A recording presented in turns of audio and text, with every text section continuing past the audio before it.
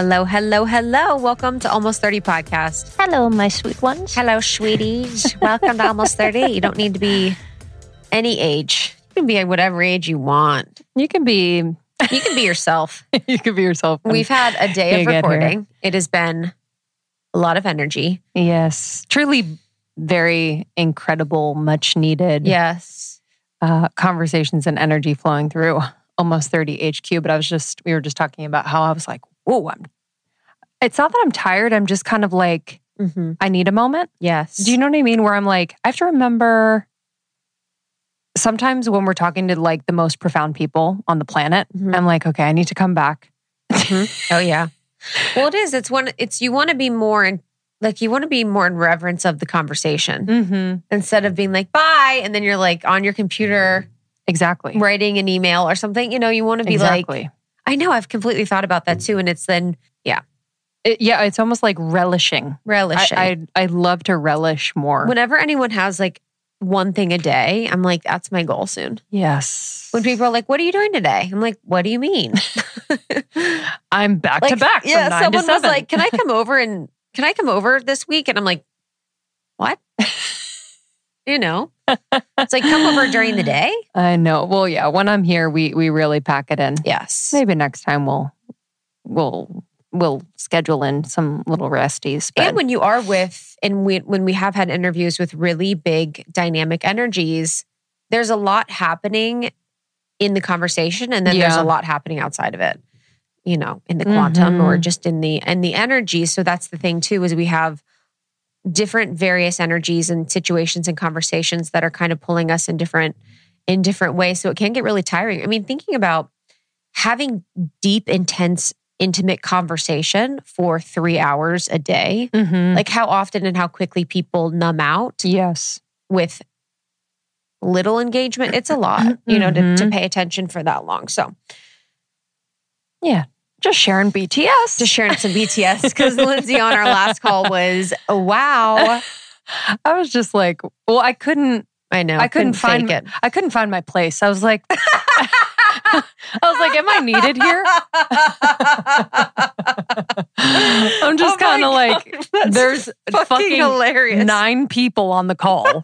I'm like, which Brady am I? I couldn't find my place. Oh my God. Dude, that's so funny. I was just a teenager. That's so fucking real for everyone on Zoom with more than like 4 people on a call. It's like, what is my place? I'm going to do other stuff. Well, also sometimes I don't have like, not patience because that seems too harsh, but it's like, I don't have patience for like, where it's like, it's almost like a time waster, but then I'll start to waste time too because we're just wasting time. So I'm like 100%. What was I actually looking at? Maybe it was our friend Natalie from Boss Babe. Now only does maybe 1-2 meetings a week or something, and her productivity has gone up. Or smart. Forget who it was, but they were just talking a lot about how with less meetings, sometimes productivity can just be really increased. And I do think that there's something that happens where it's like, you kind of have to like, time expands and you kind of have to pull the reins on some things where you're like, what are we doing here? Yeah. You kind of get on this train or track with meetings or calls and like all of a sudden you're like, what are we doing? Like it's just kind of like no one's really paying attention, but we're all there and we're all kind of talking. Yes. You need to be like pulling back. Hello, everyone. Yeah. Who are you and why are you here?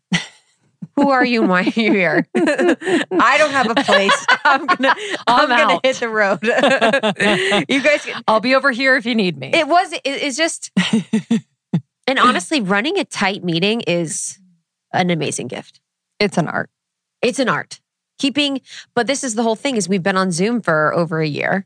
So it's like, we're all kind of like, anytime we kind of get on Zoom and we're in that space, it's hard to pay attention. You almost leave your body right away. Yes. You're like, oh, bye. Krista's with the cat. I'm like on my phone. I was petting my cat the whole time out of frame. She would go out of frame. I was out of frame petting my cat. Not even meaning to be disrespectful, just like Also, it's just, I mean, you all know this. It's hard after a long day to just really pay attention for a long period of time about things. Give yourself some room Give to yourself laugh some grace. about it. Just LOL about Zoom. Oh, man. Well, today's interview, I swear to you, well, first, I feel like this has been long time in the making. I started listening to podcasts 2013. Rich Roll was one of my first. So I listened to Rich Roll and then Tim Ferriss and then Lewis Howes. Those were my first podcasts, I believe. And I was in New York City and I was commuting like, the normal New York City commute, 45 minutes every day and then some whenever I was going places. And so I found podcasts and it changed my life. My friend Adam Kossoff introduced me, who you met, Adam, introduced me to podcasts. He's like, I think you'd like these. And I remember actually we were in Union Square. We had met up and he's like, I think you'll really like this, and showed me podcasts. And I was just hooked. The opportunity to learn while I was on my way to work, and I didn't want to read. I didn't want to look at my phone. I didn't want to listen to music. And it really, really, truly, truly changed my life.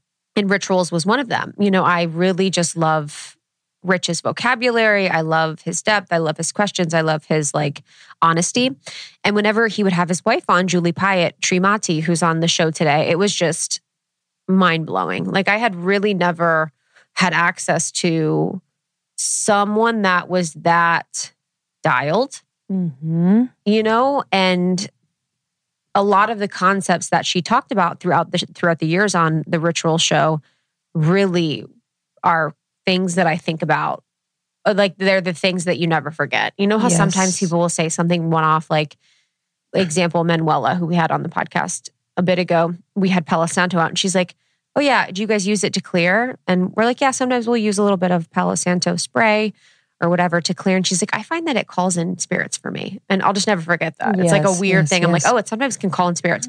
So with Julie Piatt, Srimati, it was like that, whether it was her talking about their financial collapse and really the fact that she completely, like we talked about in this episode, held the pose and held the faith in life, in their relationship with spirit, that they would get out of this spiritual moment. I mean, that is so powerful. Y'all, let's set the stage. I mean, 4 kids, living in a beautiful just had a baby and living really well. Yes. And she'll talk about it a little bit more and they go in detail on Rich Roll, but they had cars repossessed. They had people trying to get their house. They had no money in their no money in any of their bank accounts.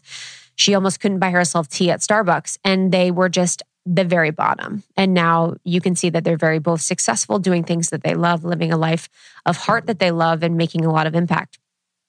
So especially as the feminine, I think that's what I didn't see as an example in my life. I didn't see the woman really holding it down in the way of the faith. Yes. And so to be the one that is more intuitive, oftentimes is more connected, is more spiritually focused, and really be that for the family, it's just so powerful. And then there was a lot about spirituality that she spoke about, whether it was ayahuasca and talking about how sometimes you can open up portals and dimensions to places you might not want to go and other different things. It was just very advanced. She's been probably one of the most advanced spiritual women that I've been able to have access to. So to have her on the show is just incredible. It feels like a full circle moment. And I really enjoyed this conversation and I know you will too. She has something about the way that she speaks where you really listen. There's really no room for you to not listen. And so this one will be one that, you're going to find yourself enjoying all the way through. Yeah, she really knows herself. And granted, she just turned 59. She's going through her second Saturn return, which we talked about. But there really is this emanation of such a profound beauty from her because she knows herself, and we talk about beauty actually at the top of this episode, which was really powerful and fascinating. We also talk about rewriting, how to be in partnership. We talk about alchemy. We talk about collaboration. We talk about just how every single moment is divine and really kind of tracking through her life. And even those moments of just absolute rock bottom, how truly divine they are. So This one is another one that you're going to want to listen to over and over, I'm sure. Share with your friends, save. She's just a beautiful soul. She's not only a mystic, but she's a musician. She's an artist. She's a chef, author, healer. So truly just kind of like living fully in this lifetime. It's really cool to see. Yeah, it's a mix of spirituality. It's a mix of personal growth. And I think this one was really powerful. Me and Lindsay felt really aligned and excited to share this with you. So if you find you connect with it, definitely share with a friend, send to someone you love, have a conversation about it. I find it to be incredibly inspiring. And then you can find more information about Sri Mati on her website. Her website is juliepiatt.com and her Instagram is Sri Mati. So SRIMATI. And then she has Shrimu, which is the subscription box artisanal knot cheeses, which are plant-based cheeses, which I'm so excited to try. Yes, same. I'm so excited. Same. And she also has, you probably know the cookbook, The Plant Power Way. I have Plant Power Way. You do? Mm-hmm. I wish I cooked one recipe out of it, but I've never cooked a single recipe from a cookbook in my life. Yeah, it was a dream. It was a sweet moment for me. I was like, I want to support their family one day, and then never use it. And she has a podcast for the life of me, and you can also listen to her husband's podcast, the Rich Roll podcast, and she's been on a ton of times. So search those episodes. But Julie, thank you for coming on the show. Thank you all for listening. Enjoy this one. Almost30.com, Almost 30 podcast. I am at It's Krista on Instagram. And I'm at Lindsay Simsick. Enjoy. Bye. Major announcement from Almost 30.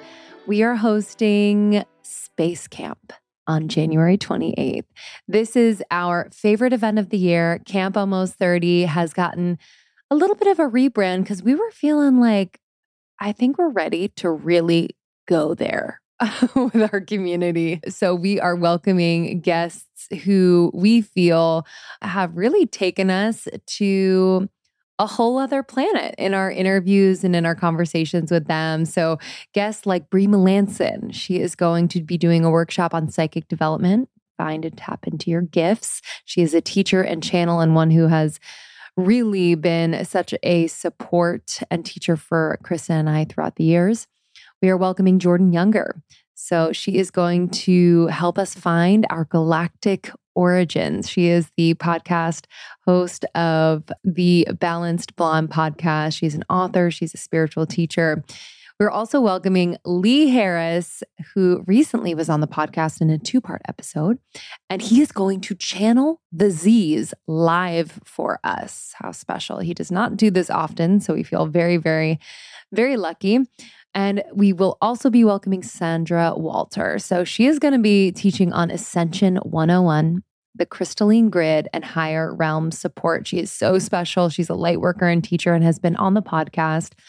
And Krista and I are going to be sharing a very, very, very special experience, heavenly coded Reiki infused sound bath. And I'm excited for you all to join us. So this is happening on January 28th from 10 to 2 p.m.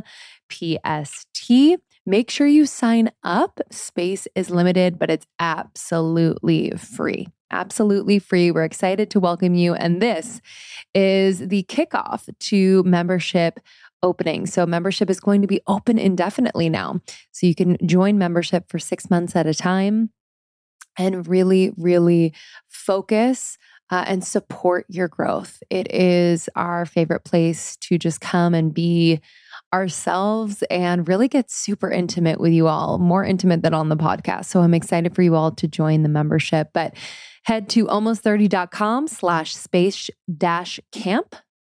That's almost30.com/space-camp. Space-camp. Say that 30 times.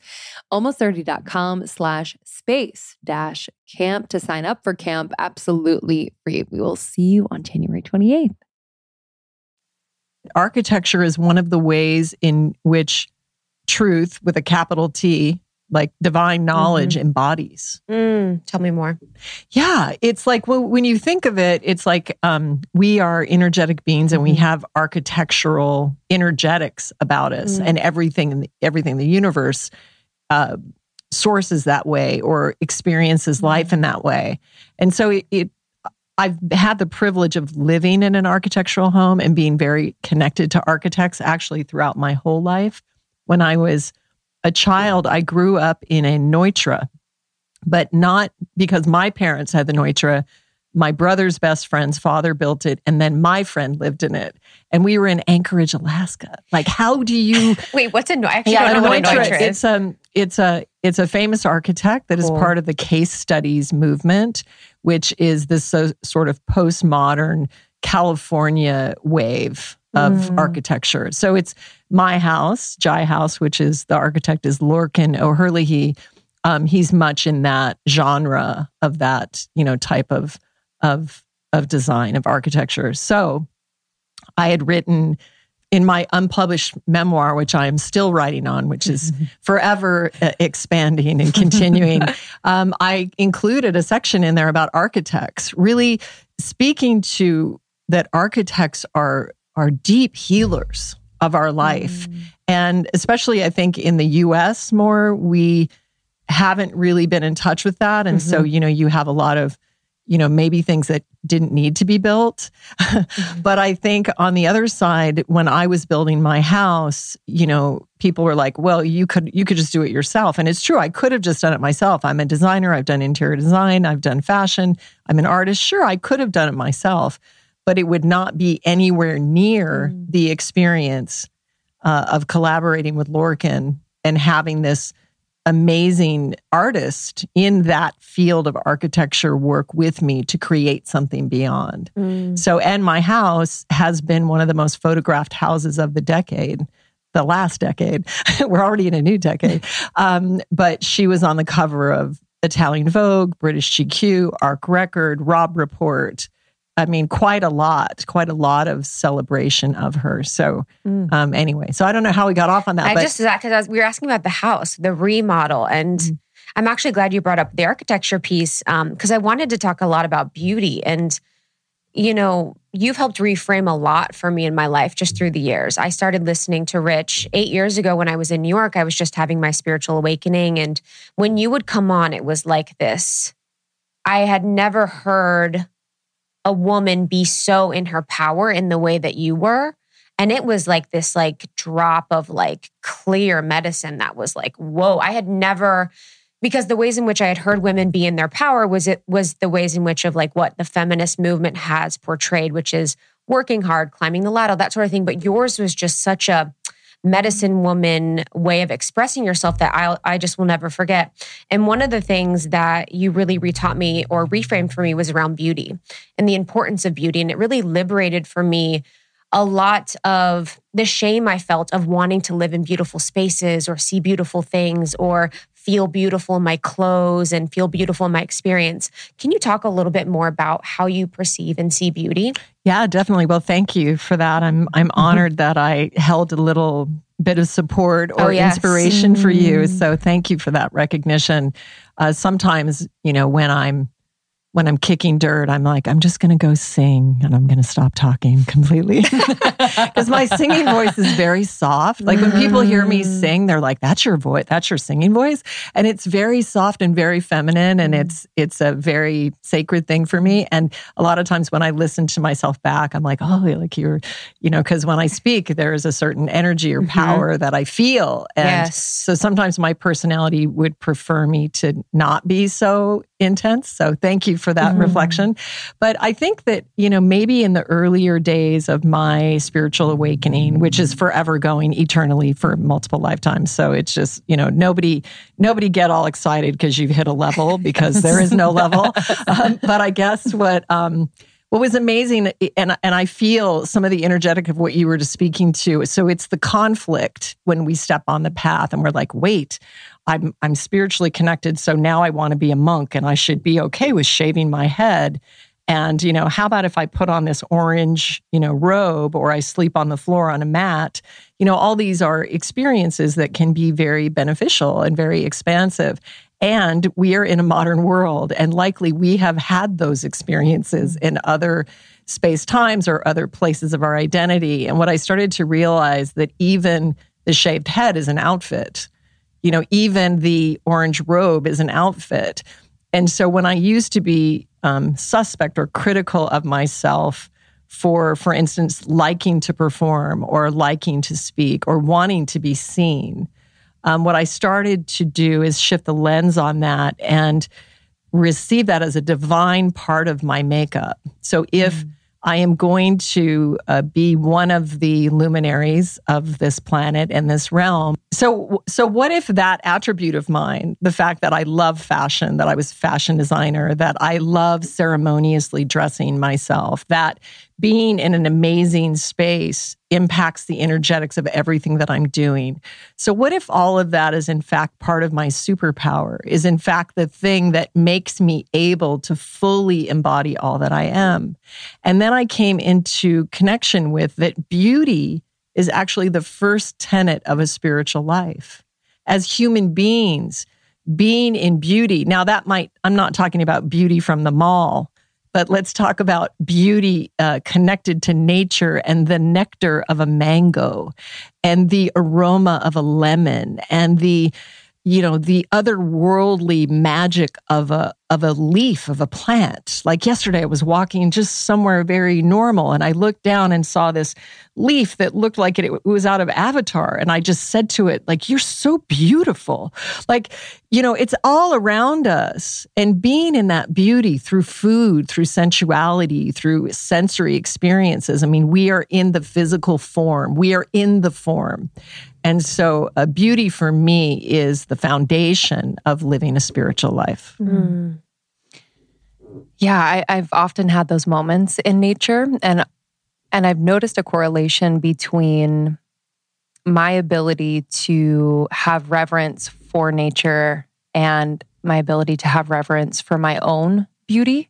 And there are days when, we're a little bit harder on ourselves, and it's almost like that awareness switch isn't turned on. And so I'm unable to really take in the beauty around me and have reverence for that because of kind of this inner dialogue or resistance to really like owning my own beauty, but also on days when I'm like, wow, I look in the mirror, I'm like, you're so beautiful. Mm-hmm. I feel like I'm like then high the rest of the day. I'm like, I see it in every little thing, in every person's face and the trees. So as far as this like inner dialogue with yourself around your own beauty, was it always as what I'm seeing as like clear and confident? No, I mean, definitely not. I mean, so let me get to, this is the basis of my spiritual mentorship group, Water Tiger, which is an online community that I lead monthly. And what happened is about 2 years ago, I just became overwhelmed and overcome with this awareness that all of the energy that we are putting out on social media is polluting the energetic field. Mm-hmm.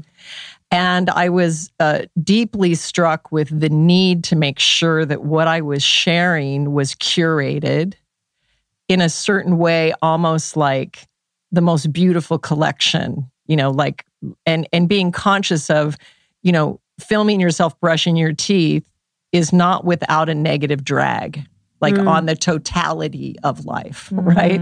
And so it's this very push-pull, very complex thing, social media. And obviously we're both, connected to sharing our messages online. And I've met some really amazing people and had transformative experiences there. But let's really look at what are we doing to the energetic, like thoughts are things and content is a thing. And so, do you really need to post? Like if you look at what you're sharing from that viewpoint and you're wanting to be living in harmony with life, then, what is worthy and what is waste, basically. So I was overcome and I thought, I'm going to not post and I took a step back and I didn't expect the step to be 1.5 years, but I just kept feeling this energetic of no. And I did a lot of inner searching about, okay, if I was going to leave the planet tomorrow, what do I want to have left for my family, those other humans that are searching like me, and what would be a completion of the gifts that I've been given, because in the sharing of the gifts we've been given is part of the digesting of the experience of learning. It's like you have to offer it back before you're fully complete. And so I spent this time curating, well, what would that be? And so Water Tiger is what I call a way to no way. And this way to no way is a portal of techniques that lead you back into full union and love with yourself. Now, why is that? A lot of time in spirituality, we think, well, wait, to serve the other, that's the highest spiritual way. And even martyrdom, and it's in our history, even going back. And I wasn't even really always connected with it. Sometimes martyrdom hides in a lens of loyalty. Okay. And you can think loyalty is a very good thing. It's a very altruistic thing. But if you examine it more deeply, it's the other side of martyrdom. So with Water Tiger, if I could provide techniques that were useful, simple, beautiful, applicable to anyone, no matter if they're in a multidimensional experience of life and, love Star Wars and, multi-planet vistas like me, or if you're just a salt of the earth person that just wants to walk. They had to apply to everyone and be this support.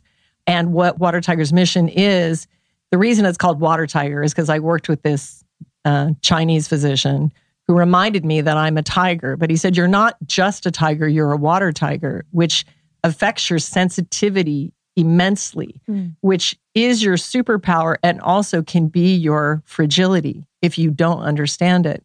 So the whole time I was doing it, I was looking for a much more marketable term that would really, really hit that, like a one-word thing, but it never came. And so Water Tiger is because those techniques allow you to fall into your life print and really embody who you are. So I always say there's nothing more beautiful than a being that knows itself. And in order to know yourself, you have to love yourself. And in order to love another, you have to love yourself. So if you really want to embody love, you have to begin with yourself. And this comes with this union. One of the Water Tiger techniques is this mirror gazing, where you sit in the mirror and look at what is. And there's many different twists and turns that occur on this ride. But it's a very self-full embodiment. So Water Tiger is so you fully embody.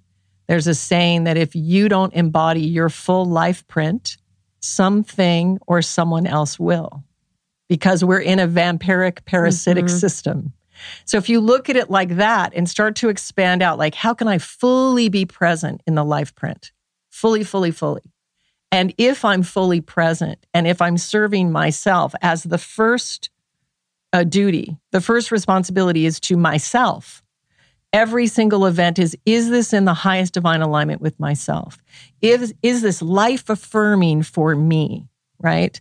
And then once you're fully embodied, it flowers this immense compassion, unconditional love, energy, vitality, ability to lead, to hold, to share, to love, because you've taken care of the first vessel, which is this temple that we're all living in. Yeah, it's interesting about the vampiric piece, and I think social media speaks a lot to that. There's a lot of vampiricism that happens through technology and social media.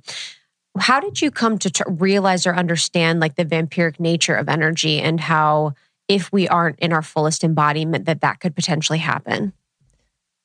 Through a lot of deep study with different mentors and teachers. And I have this sort of unique training of being a modern shaman. So you may not know this about me, but I work with personal clients and also in my community. And so I'm able to go down ancestral lines and take out like networks of miasm. So we can just look back thousands of years, the complete annihilation of the feminine spirit on this planet, the feminine energy, and really everything about our world that is starting to be revealed to us now at this very profound time of transformation and of awakening.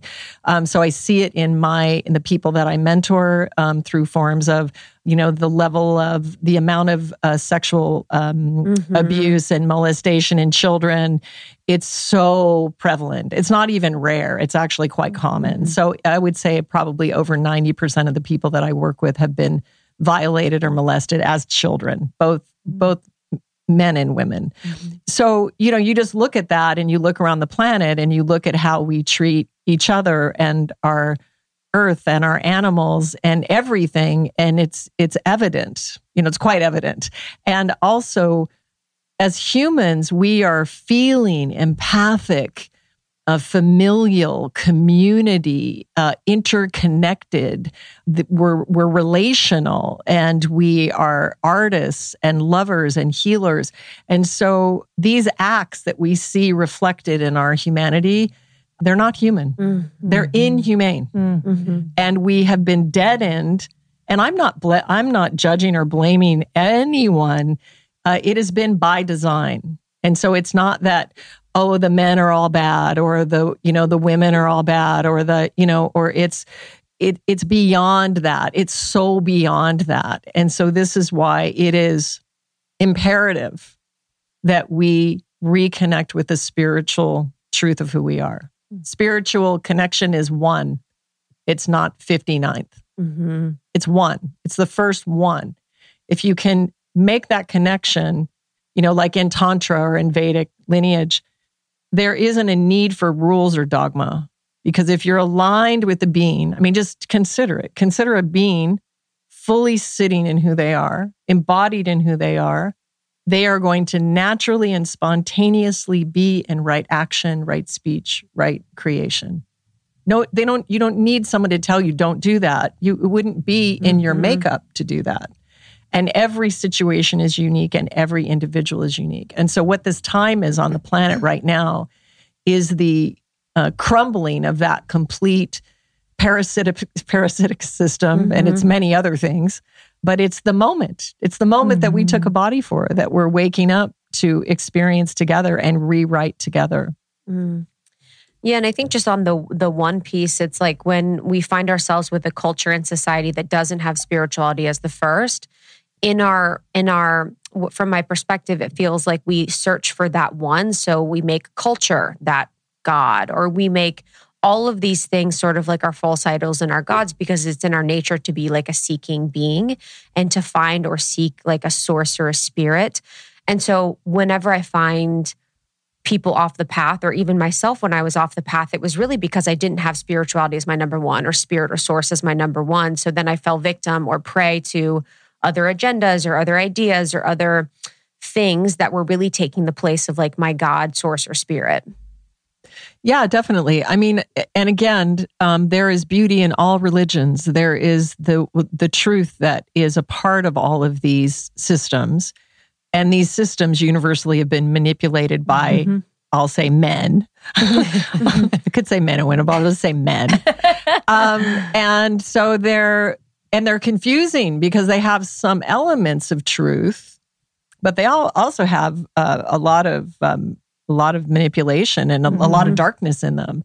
And so, a lot of times working with people who want to reclaim with their spirituality. A lot of people come to me who have been raised in very fundamentalist religious lifestyles, and then they're relieved because what I'm presenting is allowing them their spirituality home, because it's a dogma free. Like even in my community, somebody on social media called me a fake guru, and I laughed because I'm not a guru, and I'm very clear about it. I'm not taking responsibility. I have my own life and my own responsibility. I am sharing experiences from my own experience. I always teach from my own experience. And that is it. So in the community, and I stated at the beginning of every call, I am not taking responsibility. This is your responsibility. Your journey to self-realization will be completely unique to you and you alone. If these help you, beautiful. This will not be forever. But it's like, I have 4 children of my own. I have my own little child that I'm devoted to. And I don't want, I'm just not in it. I'm not in it. I don't want anybody else's energy. I'm not taking your energy. And the tricky thing, and I've had many gurus, and I have a lot of lifetimes in Vedic lineage, and I love them deeply. And it's always a warning sign when somebody says, I'll take care of that for you. No, I'm not taking care of anything for you. You take care of yourself. But when I was younger, when you're, in other times, it's like, I think one of the other things is, as humans, we want the quick fix. Mm-hmm. Yes. We don't want to take responsibility. Exactly. And that's maybe another portal into the whole ayahuasca craze, which I'm sure has some, very expansive experiences and also a lot of confusion around it. Mm-hmm. So I actually remember that was profound too, hearing you talk about plant medicine years ago together and talking about, I'll never forget, you were speaking to, you're like, I don't know what sort of portal or dimension that will open. Like, I'm not completely aware. And, I'm paraphrasing, but it was really profound because when you are tapping into that, you don't know what sort of technology lays on the other side. You don't know what sort of dimensions you're opening yourself up to in a spiritual way. And it's not always safe to do things like that. No, it's very problematic. And especially in a modern culture where you don't have a teacher next to you to be with you through the months as you're being, it's like ripping the skin or the layer off of your being. And if you think there's a lot of light and dark going on in this realm, well, there's equally as much in any other system that you step into. Yeah. So unless you're a badass and you know exactly what to do, or you have a really great shaman, and a lot of people do. Listen, I have a really dear friend who had really profound experiences, and you hear this, and it is not for everyone, and it is it's individual, and there is a very real, very physical reality. If you choose that, you may come back with more than you left with. So yeah. I think too that the point about us wanting quick fixes is so right, and I think when capitalism kind of seeps into this spiritual experience, then that's kind of the what lights up on the radar. It's like, they want a quick fix. And so, for ayahuasca to become something that is so trendy, it just kind of loses the support, safety, education, because they want it to be quick. They want it to be the thing that heals them of 30 years of trauma, depression, etc. And I think that's a good point too about the capitalism, because it removes it from nature, which is its original source. Yeah, and I feel like capitalism comes into, we were just talking to Zach Bush about like agriculture. And once that comes in, it just kind of, it dirties it. And then we lose the true source of fruit, I guess, that comes from the practice or growing this one thing. Not sure if you know this, but 1 out of 8 couples struggle with infertility. It's kind of staggering. Most people don't know and or aren't ready to talk about it. And the thing is, we really need good data and information about our bodies in order to have informed conversations with our doctors and make the best decisions for ourselves and for our future. Sometimes we can be so lost in the shame of it all that we forget to really take action and figure out our best options. And that's why Modern Fertility was created. I've been having fertility conversations with a lot of you in my DMs, so I'm excited to talk about Modern Fertility. It's an easy and affordable way to test your fertility hormones at home, major, with a simple finger prick. You mail it in with a prepaid label, and you'll get personalized results within 6 business days, okay? And you'll get insight into your hormone levels, like your ovarian reserve, aka if you have more or fewer eggs than average for your age, and other important factors that can impact your fertility. The results really go deep into what every hormone means, and you can also download the results to review with your doctor for next steps. Just to give you a sense, traditional hormone testing at a fertility clinic can cost over $600, but Modern Fertility tests the same general set of hormones at a fraction of the price. And if you go to modernfertility.com/almost30, you can get $30 off your test. Plus, you can get reimbursed for the test through your FSA, HSA. If you want kids today or maybe one day in the future, clinically sound info about your body can help you make that decision that's right for you. So right now, Modern Fertility is offering our listeners $30 off the test when you go to modernfertility.com/almost30. This is limited time, so take advantage now. That means your test will cost $149, which is really, really great. Hormone testing at a fertility clinic, again, can cost 3 times as much.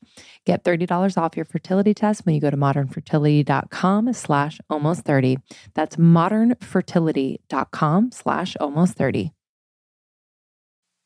because you've been doing this for a while. It's like, how have you seen capitalism kind of come in, and how do you protect yourself? I don't know if that's the right languaging, but like, how do you kind of work with it and collaborate with it and stay true to who you are? That's a good question. Well, I mean, it's been present, for lifetimes. And, it kind of is the thing that is driving all of the predatory anti-life practices on the planet. And yet an alchemist uses everything, so you can't, and in my experience, a lot of spiritually oriented people are very lacking in financial power. And so in the current situation, it is a resource that is needed to affect change. Yes. And so we really need to, as those of us that are luminaries, that are way showers, that feel like we're rewriting a new way of being, we need to take the responsibility to clear out those blocks. Money is not bad. It's the way that it's used. I mean, most places on this planet. So I think it's with that awareness of, in a spiritual life, somebody asked me, my daughter actually interviewed me recently and said, what would you change? And I said, I wouldn't change anything, because in a life connected to spiritual awareness, every single thing is divine, even the horrifying things. So you receive the entire life. And I think in a modern life, we're only looking for those Instagram quotable moments, or, looking for the good. Like, I feel bad, so, what can I do to change the fact that I don't feel good? Whereas if you just let yourself had one good depression, you might wake up, So again, it's about knowing energy is a force and money is energy. However, I will point out that a lot of spiritual seeking begins with the subject of manifestation, which is a representative of our need to put our material needs into a spiritual form and think somehow we're going to escape the pain of life. And it's one of the reasons why I don't teach manifestation. And I find that to be a very sticky, it's not it. And so for me, one of the techniques in Water Tiger is alignment is the new manifestation. It's about being aligned and embodied so truly that what is relevant to you is magnetically drawn, and then you can choose to play with that or not. But this idea that you're going to chant like affirmations, it's not it. That's not spirituality. And if you receive the life with devotion, then you will be abundantly held and blessed in many different ways. But it might not look like what you think. When I was in a very deep spiritual alchemization with my family, it looked like me not having a bank account, me not having health insurance. It looked like cars getting repossessed, and it looked like not being able to pay my mortgage for 5 years. That's what that looked like. So I had to reframe it in that moment as one of profound abundance. And so I would tell people, I'm not a loser. I'm not a deadbeat. I'm in my sacred moment. And that's all we can do. Every event is neutral until you've applied perspective. So as powerful creators, we have that power to hold that lens and to put that story to it that colors it in a life-affirming way. And life isn't about having, like Eckhart Tolle said once, you might self-realize with $1 million in the bank, but it's not likely.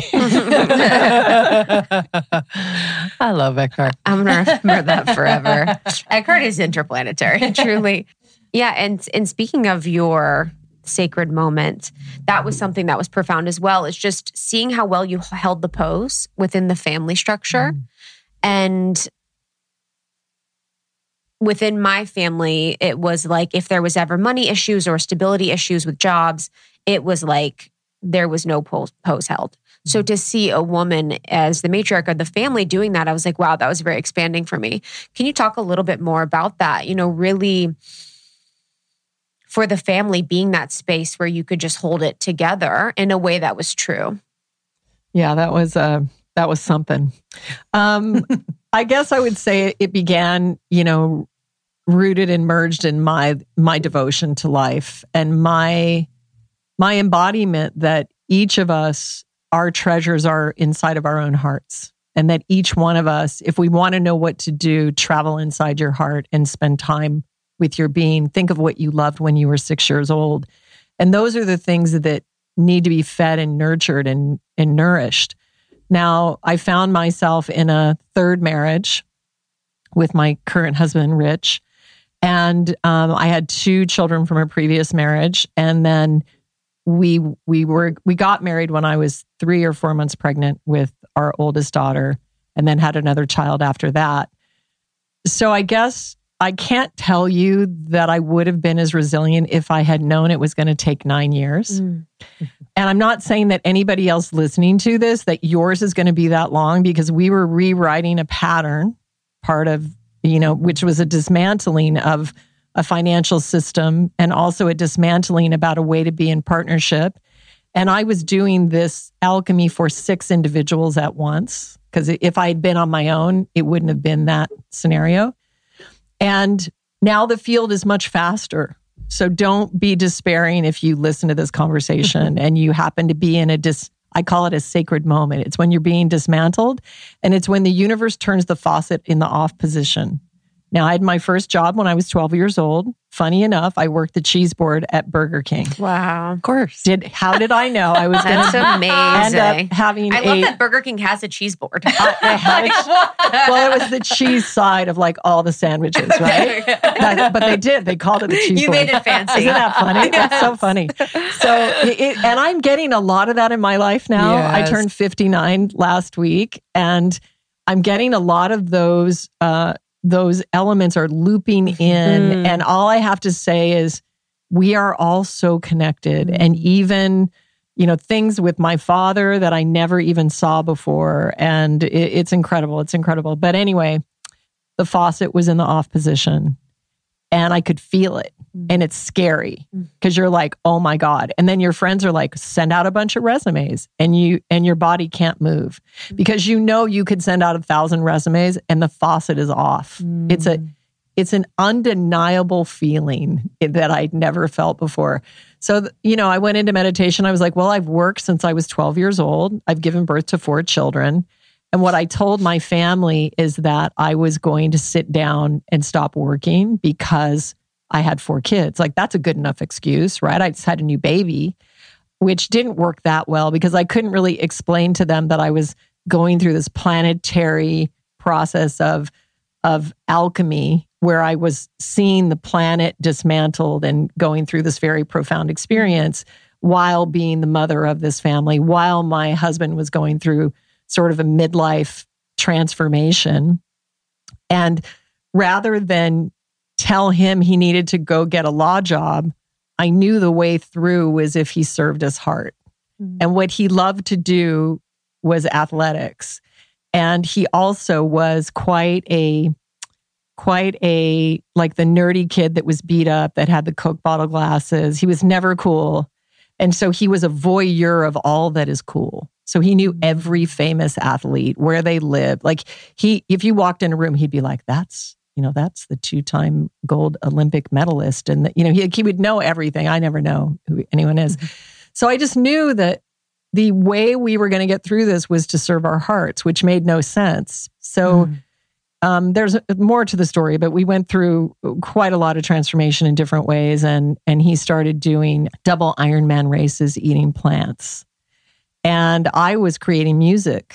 And so during that time, I was recording music with my 2 sons who were like, young, like 8 and 10. And then, we did it all the way for a 7-year period. And that music kept me alive. It was the thing. And so, I told Rich, he was so conflicted. And I would tell him, you train first, you see me and the kids second. And if a law job falls in your lap, then you just attend to it. And that's how it's going to go. And I remember at this one really epic point, I was like, you have to let go of the island to swim with me. Like, you've got to let go of that, because this push-pull with law just kept buzz killing him. it would be the universe, like, give me a job. No, I hate that job. It doesn't work. And then he finally let go and started swimming with me. I was like, that's a metaphor he can understand. Swimming. Yes. Swim, honey. Yes. And then the help didn't come. And I was like, are you fucking kidding me? Like, it was just brutal. And, we found ourselves like, I remember one time we just broke down crying in Starbucks, just from the sheer pressure. I used to go to Starbucks hoping somebody would buy me a tea. I didn't have enough money to buy my own tea. And I would hope that I would see someone that would offer to buy it for me. And that happened a lot. And then I would feel the cup in my hand. And that feeling of the Starbucks cup in my hand, as stupid as that sounds, was my sign that I wasn't going to leave my body. It was like the one small way that I could be connected to this humanity that I was going through this immense transformation with. And so many magical, mystical, miraculous things happened. And in the end, I mean, we were like, we're on the razor's edge of either being completely annihilated and every decision we made being the wrong one, to completely realizing all of our dreams. And we didn't know which way it was going to go. And I had to give it up to Divine Mother all the time, even in that state, saying, well, maybe no one needs to hear my music. Maybe it's really not significant. It really doesn't matter at all. Maybe, this isn't what our life purpose is about. But in the end, it all caught, and we are realizing all of our dreams.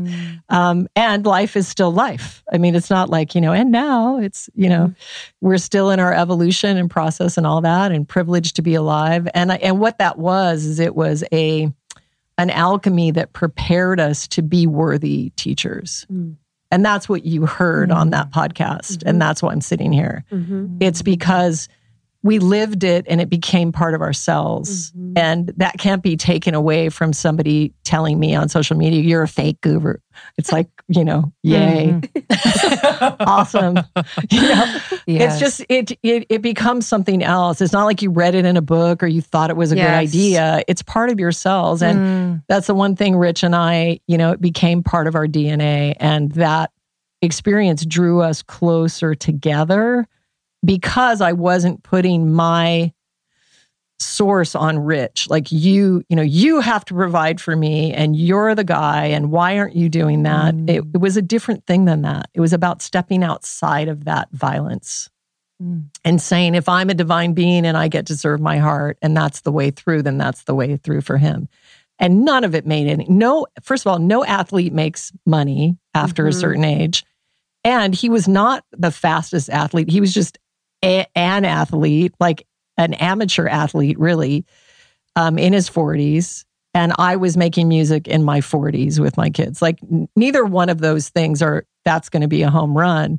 But we just kept doing it, and it kept informing things. And, we live a pretty beautiful life that's ours, Yeah, I think, it's, if I'm kind of putting this against as contrast to what so many people feel like they have to do, which is kind of hop on a track that is sure and will provide them the compensation to, quote, live a full life. I just find it to be like so otherworldly in a sense, like very new world-esque. And so it's inspiring that, as Krista said, you both were able to hold the pose for long enough and have it serve as a model not only for your children, but now, obviously, in a more public sense, people are able to feel the profundity of actually alchemizing every single moment of your life and not numbing out in the midst of it. Because I think that's what we're kind of served so often. Numb out using this substance, or go on social media, or watch this TV show, or what have you. So I just find it to be incredibly inspiring. You talked about rewriting how to be in partnership, which I just find really, really fascinating. What do you see as kind of the peak of that rewriting with you and Rich? It's now. Say more. It's happening now. Well, again, I mean, I don't know. It was revealed to me through some of my mentors and teachers that my genetic was created to serve the masculine. It's not something my personality chose, but I have over the years, and Rich would even tell you that I have an inordinate amount of men that reach out to me, and it's not in a sexual way. It's in a help me, you know. And so he's seen it over, many years, over 20 years that we've been together. And I just, again, we're getting back to the money paradigm thing. So again, money rules the world, right? And we quantify people based on their bank accounts, and we glorify them based on how much money they have. Even while the ones that have so much money could do so much good in the world, and none of them do. Mm-hmm. And that's just evidence to me that they are embodied by something that is not human. Mm-hmm. And I don't want to get weird on you or whatever, but I mean, if you had wealth, I know what you would do with it, right? Why do they never do anything? I know. It's shocking. Shocking. So again, as we fall into this paradigm, I think I'm of a certain generation. So, you guys might be more involved in this right now, but at least in my peer group, it was like, no, like the guy, like we sort of have an out because we can have the kids, and then, we can have the kids like the hardest job, like in the universe that they could never do one fucking second. So let's just say that.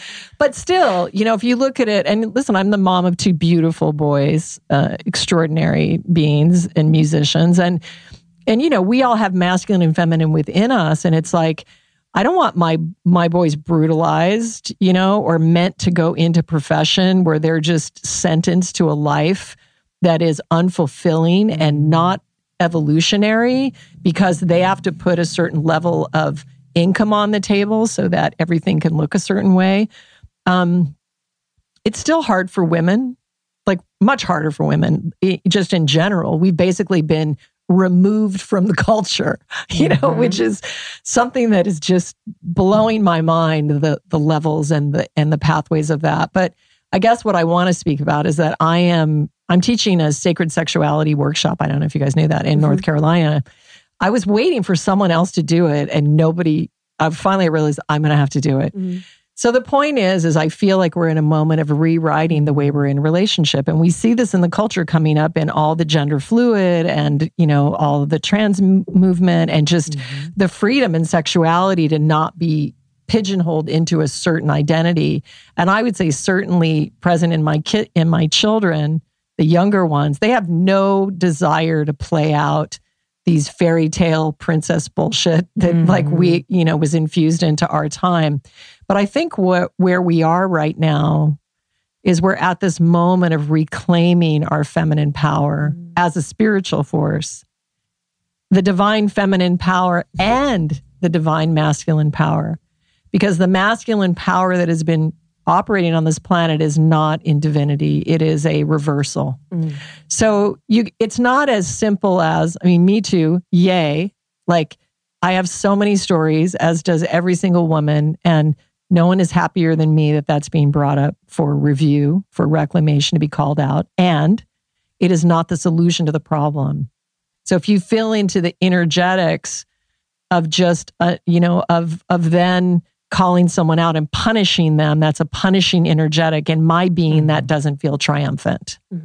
And we both have both of those energies within us. So one of the descriptions or ways you could view enlightenment would be the perfect balance of both of those energies into androgyny. So we are at a moment right now where we have to reclaim, we don't have to, but sexuality is our strongest force on planet Earth and probably beyond. And most of the planet is using it at a base level of really possession. So, and like I always say, like if some like expanded alien race appeared and they were like, yes, and we went in their rooms and they were doing this weird thing, and and they call it masturbation. Like who made up that word? It's just all so twisted. And really, when you think of spirituality as creativity, is sexuality, is creativity, is spirituality. It's a trinity of energy. And so this workshop that I'm teaching is about us looking at the history and it could go back. This history has been changed on the planet. So this history that we're talking about is not really the history. And I'm sure it goes down the rabbit hole like many, many levels. But let's just start in the Essene, Yeshua, Magdalene time period. And you can identify a lot that was stolen from us as a divine founder race. I'm talking about humans, all of us, humanity. And this Christic energy, the Christ principle, is one of holding the vision of the highest vibration until the reality vibrates up to meet it. But instead, you had this crazy religious, reversal, basically, where they removed the feminine out of the entire story. Mm-hmm. And literally, we were annihilated, murdered, burned at the stake for healing people with plants. Think about it. Mm-hmm. For an herb. And then look at the level of pharma that exists in our culture now and what is informing this entire scenario that we're in. And, it's easy to get amnesia. Like I was raised thinking I was a free woman. And I would even go beyond that and say, really, none of us have been. But the good news is it's happening now. So what this workshop is about, it's about looking at the history and just looking at what is. It's about a purification and a removal. Many of us have attachments in different parts of our bodies because of a violation or any kind of abuse, or maybe it's ancestral, or maybe, so this is where these sexual addictions run. Also, as human beings, when we just incarnate, we take on a level of the collective thing. So it's about removing this, clearing this, and then a reclamation of rituality around sexuality and what that means, and a sort of self-initiation and a reclamation or a vow or a promise to yourself to shift your perspective and your embodiment of this frequency and understand that sexuality can be used to heal the body, to heal the planet, to heal waters. It is the most powerful force that we have. And that's why it's been so preyed upon and so twisted and so used. So I do not pretend to have all the answers of how this is going to play out. I just know that I can no longer enter into the sexuality that was of my generation or my age or the culture. And so this is a solo experience. It will be nobody touching each other. This isn't about having a great orgasm or any kind of tools. This is about the spiritual reclamation of this frequency as your greatest power. And I think it will be the beginning. I picked this center because it can take large numbers. Is that Art of Living? It's Art of Living. Yeah. I did a silent retreat there. Oh, you did? Okay, so cool. Good. So anyway, it's we'll see what it is. It'll be the beginning because we're all going to rewrite this together. And it's not about Tantra. It's not about white Tantra, red Tantra. It's not about yogic sex. It's not about any of that. It's about the next level. Did you know that the drugs we take to manage period cramps were invented in the 1950s and exclusively tested on men? What? It's literally outrageous that there hasn't been more innovation when it comes to periods. Daloon is changing that with dietitian formulated solutions that relieve our symptoms while actually supporting cycle health. Because our cycles affect every aspect of our wellness, period pain, mood, sleep, skin, metabolism, energy, and more. I don't know about you, but some months I'm like, oh my gosh, like everything has to stop, but it really can't because I'm experiencing, really bad cramps or headaches, fatigue, bloating, you name it. I've really tried a lot of things, and while I think I've gotten most of my symptoms under control, it doesn't mean they still don't happen and kind of disrupt my flow. So I was really excited to find Daloon and recommend it to a lot of my friends, and they have been absolutely loving it. I was talking to a friend the other day that experienced like really, really bad periods, cramps, and just all these symptoms, and she was so happy to try Daloon. She's noticed that her symptoms have subsided. They don't last as long. They're not as intense, and she can really just be in her life, which is really nice. So Daloon nutritional solutions are dietitian formulated to work with your cycle health, not against it. It'll help you all month long while also relieving your cramps and PMS during your period. Daloon creates effective drug-free supplements for period cramps, PMS, and optimal cycle health. So you can get the relief you need naturally, which I'm all about, and start feeling like your best self.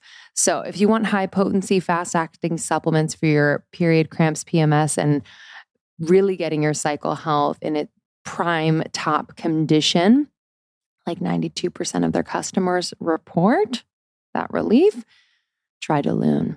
Leave bad periods behind and start the new year off with 23% off. Go to cyclehealth.com/almost30 and use the code almost30 to get 23% off plus free shipping.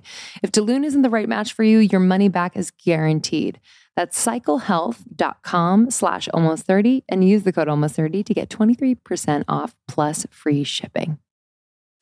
That's so exciting and powerful. And there have been, and that's when I think about these times, I think about the polarity and duality and how, like sex, when you have something that is so light and so powerful, oftentimes parasitic entities or non-human entities want to take the polarity of the positive, like through sex practices that are misused. How, just on the duality piece of, and I was always curious actually through the year of 2020, how did you sort of operate personally, spiritually? How did the family operate through such an interesting time? Well, I knew it was an event with many different perspectives. There are many different sides to it. It can't really be explained from one perspective.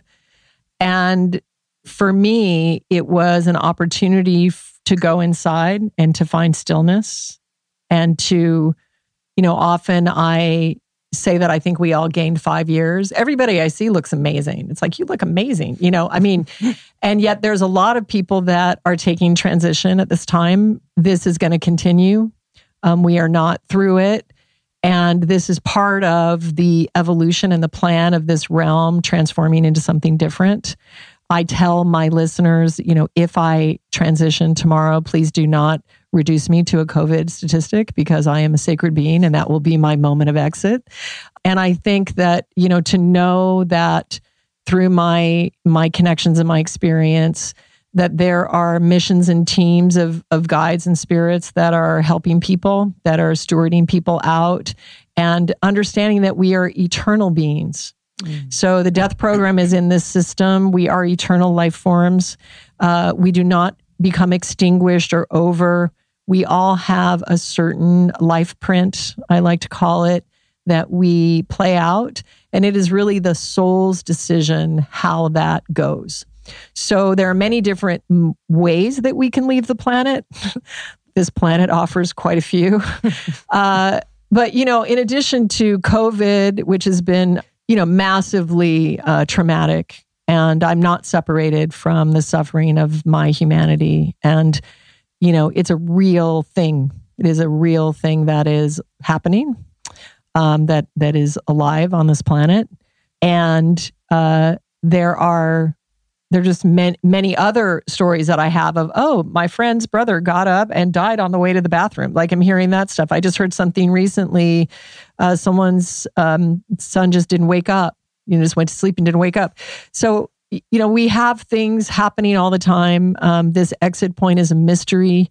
My mother is 90, almost 93, and wanted to die 3 years ago, and she's still kicking it. So I don't know why. She's done. She's ready to go. And then a beloved companion of mine, Chief Golden Light Eagle, transitioned last week, and he got COVID.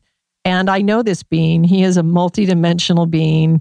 And, so that's the avenue that his soul picked to get him out. But he's eternal, and I can tell you that to the ends of the earth. So I guess I've taken it as an opportunity to consider what is important, to cultivate a connection to spirituality. I think it's necessary for people to, be drawn into that which is real. And what is real is that which is never changing beyond this body, beyond this life.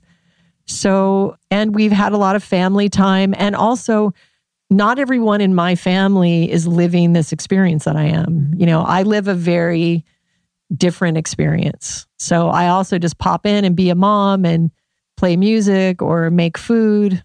All that is very divine as well. So yeah, Does that answer your question? Yeah, I was going to ask you about that. Just kind of this everyday popping in and out as like kind of different versions. Sounds like not the word for it, but for the sake of this, I'll just say versions of yourself. But did you ever have to kind of integrate those? Did it ever feel painful to kind of, quote, just be a mom and cook? And, like, was there ever that point of friction with that identity? Yeah, definitely. I mean, when you're speaking, I'm just remembering of all the soccer games that I was just like, just... You're like, I have to bring the oranges this time. And stab my eyes out with pens. Yes. Technical! Lots of that. And also lots of being, the insane person with the bizarre perspective, So, I try to sit on the sideline and fit in. I try to blend in as well as I can. I would love to see that. Little problematic. Even some of my friends today, they don't really know who I am. But I guess not in the personality, but we connect in another way. I just recently took initiation at the spiritual community of Damanhur, which is in northern Italy. And they are a community of beings that celebrate the diversity of life. And they built temples to mankind inside a mountain in secret over a 20-year period. It's a 6,000 square meter of absolute wonder. It's called the eighth wonder of the world by the Italian government. And they are alchemists, and they are truly devoted to uplifting this planetary realm here and beyond. It was founded by an amazing individual named Falco Tarasco, and he was very much an alchemist, very much a Harry Potter type figure, but in real life. And so I've been connected to them since like 2008 in different ways, but recently in the last 2 years, it's become very clear to me, my mission with them. And it's the only place that I can go on planet Earth where everybody thinks the same way I do. So it's very relaxing and beautiful. It's not like you like everybody the same. We have personality preferences or whatever. But it's really beautiful to sit with people that have the same sort of vision, and they're dogma-free and religion-free. I mean, you think of that, they formed in the Catholic country on the planet is quite profound. So they've been in community for over 47 years, and there's 600 members and then thousands of members all over the planet, very international. And Shrimu, my plant-based, not cheese, mission of planetary awakening, the ultimate goal of her is to fund this next temple, which is a living library of indigenous DNA on the planet, which affects all the species, all humans, plants, animals in this realm. And it's an $80 million complex. They have all the plans, they have the permits. And so Shrimu, that's the big why of Shrimu. That's why I'm building a unicorn company and why I'm out doing this. So that helps me get out of bed in the morning. Did Shrimu exist before the Y, or did the Y cut? Which came first? Wow, so interesting. So I think Shrimu did exist before the Y because I had been to Damanhur and always spoke about it. Like I tell everyone about Damanhur. Like if I'm in a cab, I'm like, hey, I'm on a bus. I'm like, hey, have you heard of Damanhur? Like you should look it up. And everyone should look it up. Go look it up right now. Because what I said is like, oh, so crazy. When you see these temples, you will be like, oh my God. Wow. Yeah, I always just loved them so much and loved Falco and the way that he was, like the things that he cared about, like education, new education, and alchemy. And he founded his first meditation school in Torino at age 22.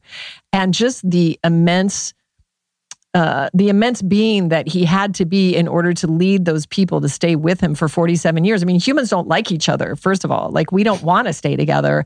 I tried to get 2 families to homeschool with me, and I failed up, a bunch of times. But, so it's not easy to do that. And also, I can't, hang a picture on the wall. And they built these temples that are full of art. And not only that, but in the walls, there's alchemical operations and fluids. And I mean, it's incredible. Mosaics, stained glass, all this stuff. So I was led to food very organically to cook for rich. It was never on my vision board, although I'm a Cancer. It was very easy for me to cook for 50 people. But I started feeding him as a love offering when I realized that he was like training these crazy hours. And then that turned into our first cookbook, which was Jai Seed, which fed us. And then we started with the proper books. Then I developed over 500 recipes. It's me, I'm the chef. And when I had just finished the Plant Power Way, I'd done a very basic section on cheese. But these 3 recipes, I couldn't even get the dish out of the kitchen onto the table before the kids had just devoured it completely. So when I finished, I was like, I'm going to do cheese. But I still wasn't focused on, a global empire. I just did this Cheese is Nuts. I created this book with, 70 recipes in it. And I was absolutely blown away at what I was able to create by being open and childlike and available. Really, it's really a creative demonstration of what's available, in this realm. And then afterwards, I took a long time meditating on it to really see if it's what I wanted to do, because I had been in fashion before that has a lot of waste, and I knew kind of what that whole thing was. But I meditated on it and understood that the planetary impact would be great. And that this was actually, finally, I had done something that was in the sweet spot of being able to reach a $1 billion company. I'm always the one that's doing, jackets with like 40 individual pieces with hand done. I'm always the one that's not with the really good scalable business idea. So for once I did it. And so the customer reviews are insane. And it's a subscription, as you guys know. So it's a subscription service mainly. And it's a global mission of awakening. And I call it the next evolution of cheese. It's made with pure awareness, love for the planet, pure ingredients. And I ate it many, many times. I have a very sensitive stomach. It just blesses your body. And, we have customer reviews of people saying that it healed their body. I know I can't claim that, but that's what they said. And then one of my greatest reviews that I love is, Shrimu. I ate Shrimu and I felt like a better person. That's my favorite. But then also someone just wrote in, which was hilarious. She was like, my husband and I got in a fight because he accused me of hiding Shrimu.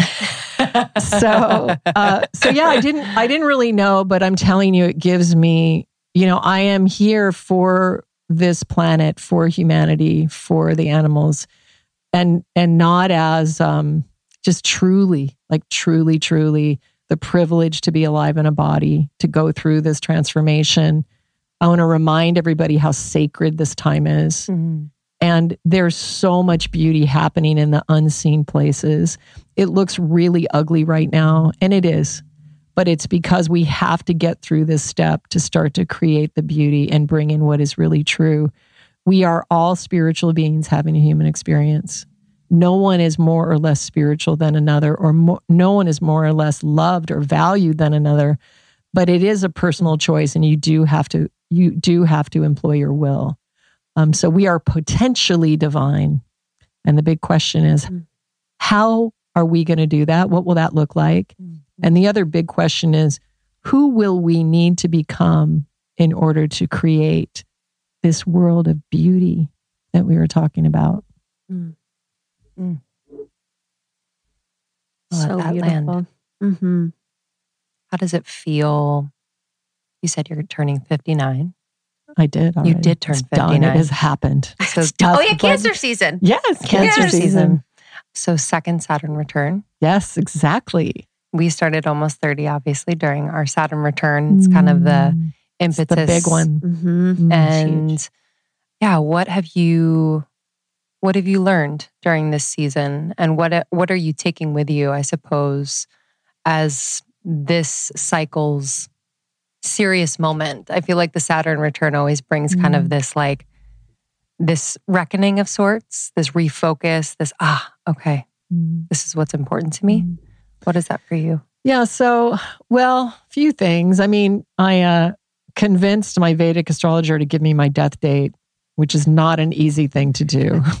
I love the start of the answer. Well, I got my death date. I love these conversations because I feel like so many people are afraid of death. And so I really appreciate the kind of normalization of the beauty of. Well, and also just to be clear, I mean, I might be afraid of death when I'm dying, but it's like I'm not afraid of the overarching death. Because what was your immediate response to the thing? when they shared the number with you. Date. Well, it was this funny thing. Did you guys know about Chakrapani? Did you ever hear about him? Okay, well, he's a legend. He's no longer alive, so we've missed him. But he's a notorious and like celebrated Vedic astrologer. And when I was growing up in yoga with Rich and we were at like Maha Yoga doing like funk, yoga or whatever, everyone started going to Chakrapani, but they kept coming back just completely beaten up because it wasn't about, oh, you're so smart or you're going to, you're so amazing and you're going to be so successful, because the Vedic chart is actually showing you what is actually your life. And there was a lot of immaturity, in young people in that. So everybody's like, don't go to Chakrapani. Like I've been screwed up. I've been fucked up for weeks, like since I had that reading. And then later in my life, much later, I knew he was living in LA. And because I'm such a Vedic lover and have had so many lifetimes in those lineages, I was like, I just want to go sit with him. So I booked this appointment and we went and had a hilarious appointment. So he kept looking at my thing and he would say like, your husband is very athletic and famous in a very niche, specific thing connected to food. And I would say, I know that's true. And he would say, I know, I'm looking at it. And then he would tell me, you have no possibility of a good relationship with your father this lifetime. And I'd say, that's been my entire pain, my whole life. Like, that's true. And he'd say, I know, I'm looking at it. So I finally realized after the third time that he was like a scientist looking at these things that were actually true in my life.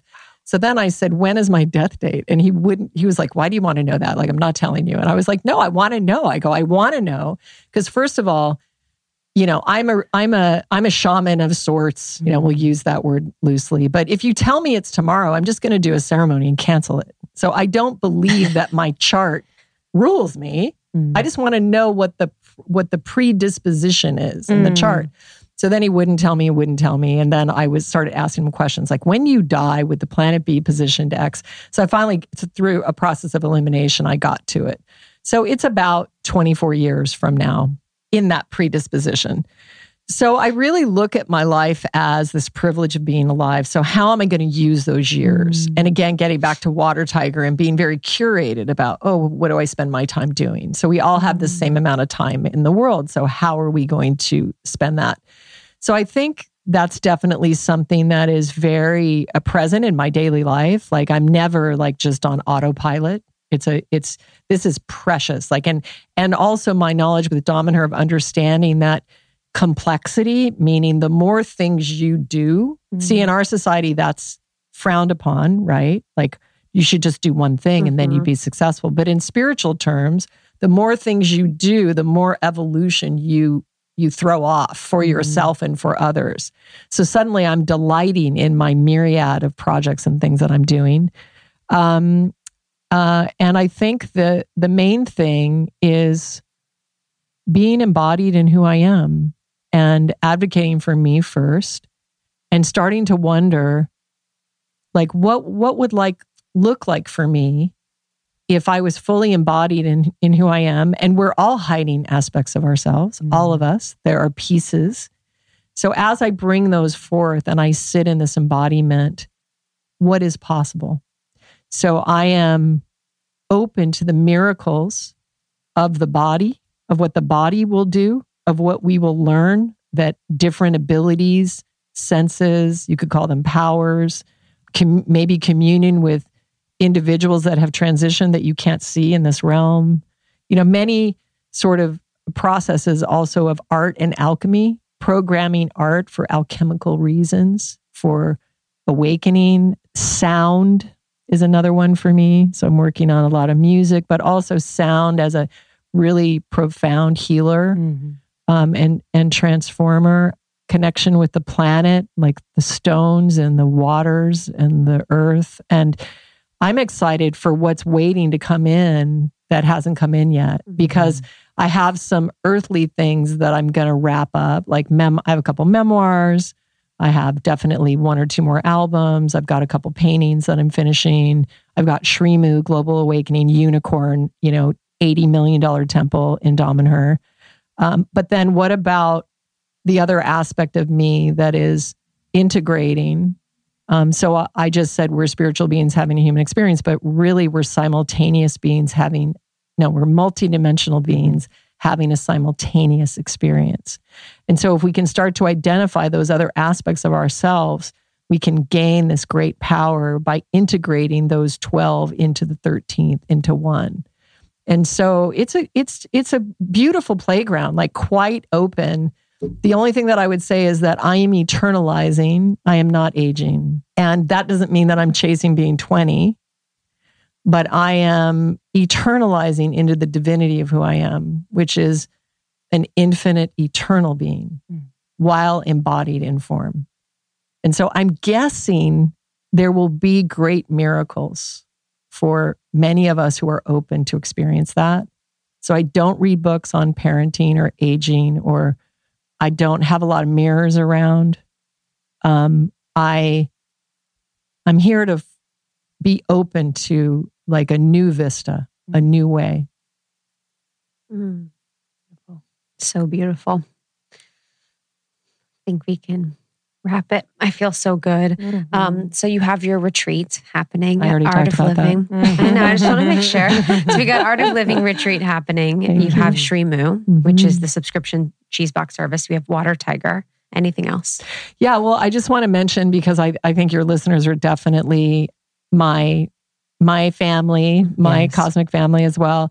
So part of my experience, if I can just share really, really quickly, is that I went into trying to raise for Shrimu in the old paradigm way. So I took 60 financial meetings in the last year and 3 months. In those 60 meetings, I saw 4 women, and they weren't even lead women. They were in the secondary position or behind or something. And I suddenly realized when I got to the end of it, I was offered $1.5 million for my next phase. And I turned it down.